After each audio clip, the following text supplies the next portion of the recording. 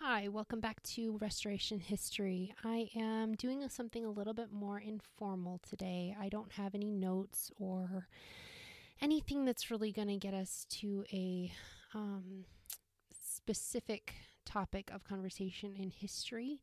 I just wanted to have a conversation, and this might actually become one of those 15-minute conversations with Sarah kind of a thing, where we talk about things that are related in some way, shape, or form to history, but at the same time don't necessarily bring us into the past or show us certain people or events or circumstances. More it has to do with a theme. And I really started that right from the beginning with the idea that this world cannot be viewed correctly. And I know that's going to be controversial to some who don't believe in a Judeo-Christian worldview, but it cannot be viewed correctly except through a Christian worldview, a Judeo-Christian worldview, because of the fact that if you take out the maker of the universe, the creator God, then you remove the very purpose, the very reason, the very foundational principle of why this world is even in existence as it is. Today I'm just going to talk.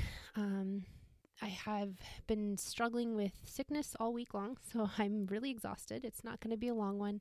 I'm not going to go into a long soapbox type of a thing, but I just wanted to converse, and kind of goes along with something that I just wrote recently on my blog. Today was a rough day. We heard there's just so much going on in our personal circle of friends and relationships, as well as in our own family. And also just, it's very easy to look at the world as is, to see American culture as is, to hear all of the battles that are being fought against what is right and good and just in this world. And it's so easy to get discouraged and downtrodden and not really know what to do other than sit down in a corner and weep. And I had a moment like that today. We've been fighting sickness all week long, so I'm extra vulnerable as it is. I'm trying not to cry right now, just a little bit extra weepy today. And it's so easy to get to that point where you just sit down and you feel nothing but pain. And it doesn't have to be physical pain. It doesn't have to be spiritual pain. But you just feel pain. And it is overwhelming. You look at what's going on in the world. You look at your families. You look at the people that you love the most, friends, acquaintances. We had a long-standing member of the federal government die today. I mean, all of these things. And I look at that, and it is so easy to sit up and just want to weep, and not to be a Debbie Downer or anything. I'm sure I will have more exciting adventures to share in the next week, but I didn't want to go this week. I was actually contemplating just canceling this week's episode because I'm exhausted, and it's been a wearying week. It was one of those sicknesses where you can feel it coming on as it just kind of creeps into every aching joint of your body, and it is not fun. So I'm over the worst of it, fortunately, but I was still just so exhausted today. I'm like, I just don't even want to do an episode, but I just felt a burden to do so. And again, part of the reason is because if we don't understand the course of history, if we don't understand our place in this world, if we do not understand God's place and purpose in this world, then it is very easy to be at that point all the time. And we can have moments of happiness, we can have moments of what seems like good and everything's bright and right with the world, but we will very often, if we don't have that perspective of who God is, that hope, that future, if we don't have that perspective, then we can only look back on all of the evils of the world and all of the evils of history, all of the things that have been done wrong and throughout time, and see, well, what is the point in continuing to fight for meaning and purpose? What is the point? Why? What are we looking for? What do we have to fight for? And I keep going back to this idea that it does feel like a never-ending battle against evil, against the evils of this world, whether it be pain and suffering, whether it be war, whether it be apathy in the void, as my husband likes to say. Whatever it is we're fighting for individually or for ourselves or for others, there's something to be said for understanding that there is a purpose and a hope and something worth fighting for. It's why I started this podcast. There is something in this world, in this American experiment, that is worth fighting for, and it does not come from a bunch of old white guys in powdered wigs sitting around trying to decide the future for the rest of the world's generations of American people. That's not the point. The point is that they, in their thinking and planning for America, they had a hope and something worth fighting for outside of themselves. So I was listening to, I got to go back a little bit more. I was praying because somebody asked for prayer. Somebody close to me asked for prayer. And as I was praying, I was just feeling that weight of the hopelessness of what the situation was.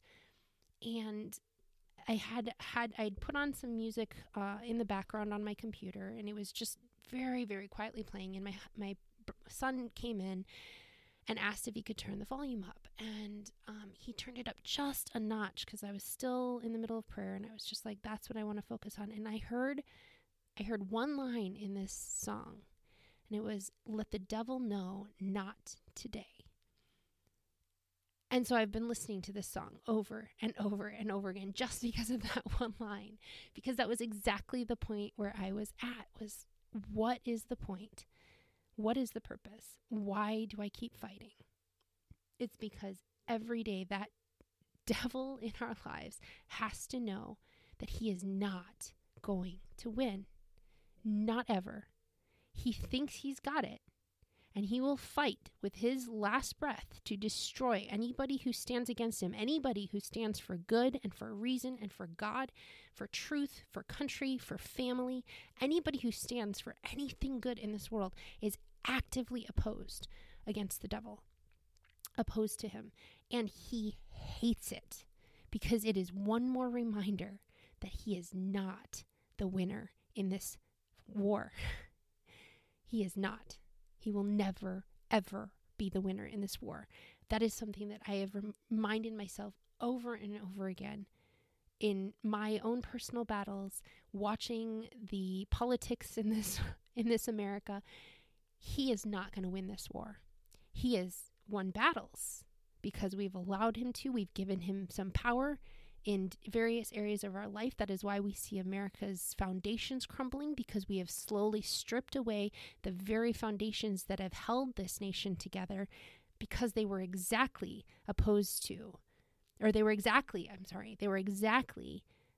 in favor of acknowledging the Creator God who gave us these rights and liberties. Family, church, community, all of these things, our individual autonomy as human beings, our rights and our freedoms, all of these things are being battled against, and we have slowly and surely, as a people, we have given those rights and freedoms over little by little until every one of them is crumbling. It does not mean they cannot be restored and rebuilt. And what we have to say is absolutely not, no more. Devil's not going to win today. And we have to pick up our cross, and we have to fight these battles. That is exactly what Christ did when he went to the cross for us. And it is exactly what he is asking each one of his disciples, his witnesses, his gospel takers.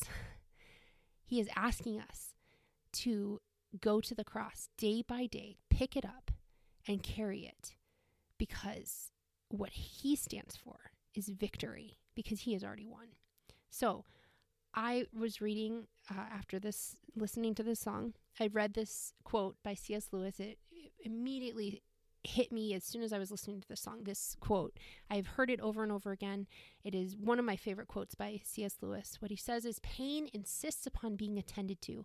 God whispers to us in our pleasures, speaks in our consciences, but shouts in our pains. It is his megaphone to rouse a deaf world. This world is deaf right now. That's what's going on right now. We have a deaf world. We have a deaf people who are refusing to listen to the fact that we are destroying ourselves through whether it's our ignorance, whether it's our absolute rejection, outright rejection of God, or whether it is our just going about doing life and just getting lost in it and not really understanding that there is a battle that we are fighting day in and day out. It is a hard fight. It hurts like hell sometimes, but it is so worth fighting for. I was just reading, again, reader in me, I was reading Abraham Lincoln's Gettysburg Address. He's in the middle of war. He's a president who the presidency had already aged him well beyond his years. I believe at this time he had lost his son. His wife was sick with grief. He was just devastated by the cost of this war on his family, on his country, on his fellow men. And yet he stood in front of people, his people, to give this address in the middle of this war after the Battle of Gettysburg. And he delivered this speech. It was a small speech, and yet somehow it has been preserved. And he said, 7 years ago, our fathers brought forth upon this continent a new nation conceived in liberty and dedicated to the proposition that all men are created equal. That alone made people stand and pause. All men are created equal. We were conceived in liberty. They were fighting a battle right from the beginning. The moment that the first pioneer, first colonist stepped foot on this soil, we were fighting a battle for something that was greater than ourselves. Now we are engaged, he says, in a great civil war, testing whether that nation or any nation so conceived and so dedicated can long endure. We human beings, we endure so much pain and so much suffering to fight the battles that we fight. Cancer, a sick relative, family dysfunction, a child who's gone astray and is hurting your heart as a parent, family members who have rejected the offer of restoration that you've handed to them, that you've reached out a hand and are reaching out and asking for it. All of these things, this pains, our depression that we suffer with, our mental illnesses or disabilities or whatever we want to call them, are the struggles that just tear at us. Stresses at work, all of these things are things that we endure day by day, and sometimes that battle gets so hard. We are met on a great battlefield of that war. We have come to dedicate a portion of that field as a final resting place for those who here gave their lives that this nation might live. Some of us fight to the end of our lives. No matter how short or how long those lives may be, we fight a war constantly against our sin and flesh, against the enemies, foreign and domestic, our nation's brave soldiers, against family issues and struggles, health of our loved ones, and all of those things. Sometimes those are battles that we fight to our dying breath. We have come to dedicate a portion of that field as a final resting place for those who here gave their lives that this nation might live. It is altogether fitting and proper that we should do this. But in a larger sense, we cannot dedicate, we cannot consecrate, we cannot hallow this ground. The brave men, living and dead, who struggled here have consecrated it, far above our poor power to add or detract. We don't know often the struggles that other people go through. We don't understand it. We can sympathize, but there are many times we can't empathize with another person because we haven't been in their shoes. We haven't struggled with the same struggles they have, and yet we all have the common bond of being human beings who struggle in life, who fight against whatever personal battle we are fighting.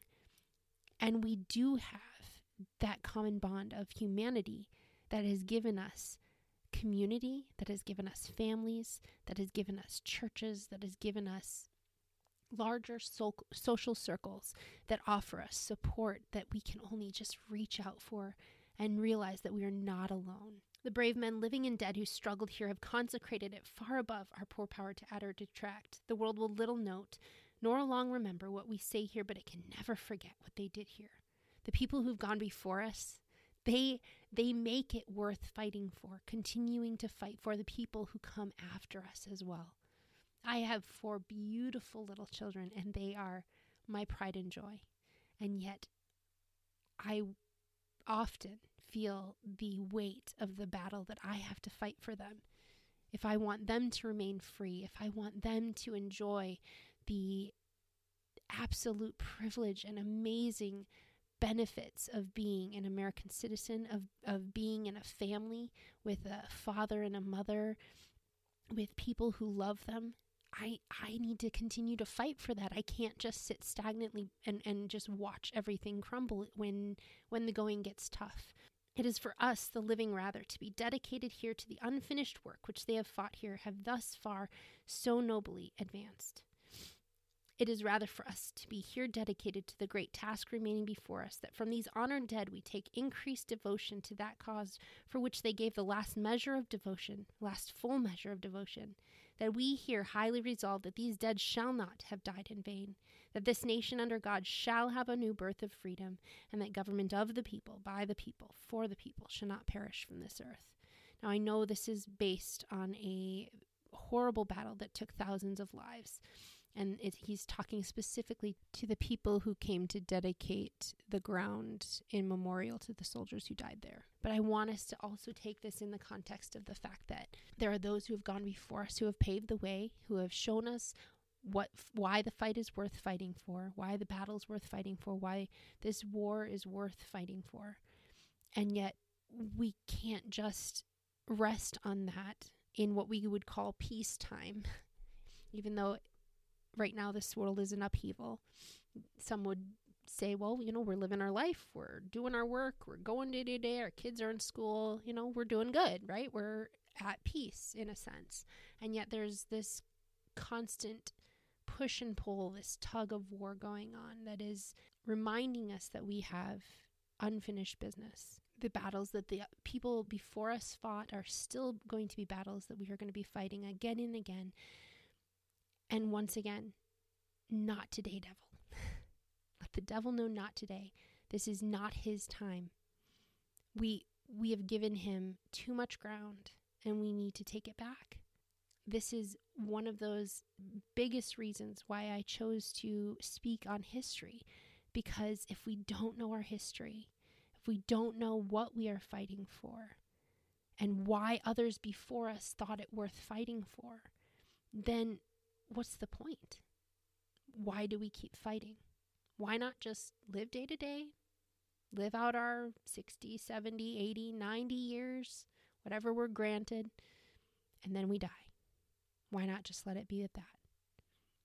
Why can't we just live at peace? Others fought for us, others died for us, so we could be at peace. What is so wrong with that? The battle's not over. The war is not over yet. Or is it?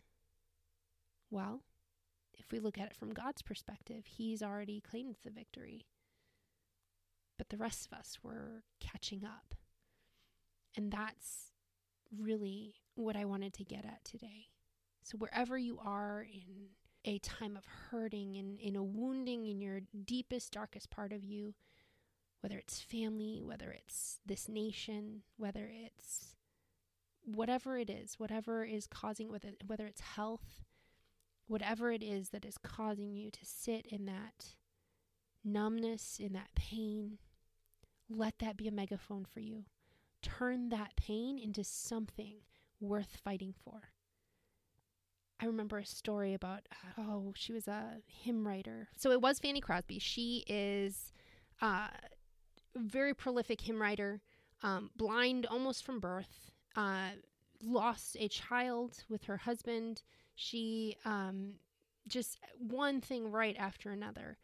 And here's a hymn that she wrote: conquering now and still to conquer, rideth the king in his might, leading the host of all the faithful into the midst of the fight. See them with courage advancing, clad in their brilliant array, shouting the name of their leader, hear them exultingly say, "Not to the strong is the battle, not to the swift is the race, yet to the true and the faithful victory is promised through grace. Conquering now and still to conquer, who is this wonderful King? Whence are the armies which he lead, while of his glory they sing? He is our Lord and Redeemer, Savior and Monarch divine. They are the stars that forever bright in his kingdom will shine. Conquering now and still to conquer, Jesus, thou ruler of all. Thrones and their scepters all shall perish, crowns and their splendor shall fall. Yet shall the armies thou leadest, faithful and true to the last, find in thy kingdom eternal rest when their warfare is past." All right, I'm going to close on that. I'm really not going to do a whole lot of editing to this time. I'm too tired, and I just really want to get this out. So pardon the rawness of this, but I hope this helps this week. For some reason, I felt really burdened to post this. It's not directly related to restoring history, but in a way it is. And so I just really wanted to just have a conversation. So I'm going to end with a passage in scriptures that my kids and I memorized last year for school. It was part of our curriculum, and it hit home to me again that this is a battle. He uses battle language, and yet he also reminds us that God is on our side. So Romans 8, and we'll start with this. "What then shall we say to these things? If God is for us, who can be against us? He who did not spare his own son, but gave him up for us all, how will he not also with him graciously give us all things?" Do you guys remember it? Yep. You want to join me? Sure. "Who shall bring any charge against God's elect? It is God who justifies. Who is to condemn? Christ Jesus is the one who died. More than that, who is raised, who is at the right hand of God, who indeed is interceding for us. Who shall separate us from the love of Christ?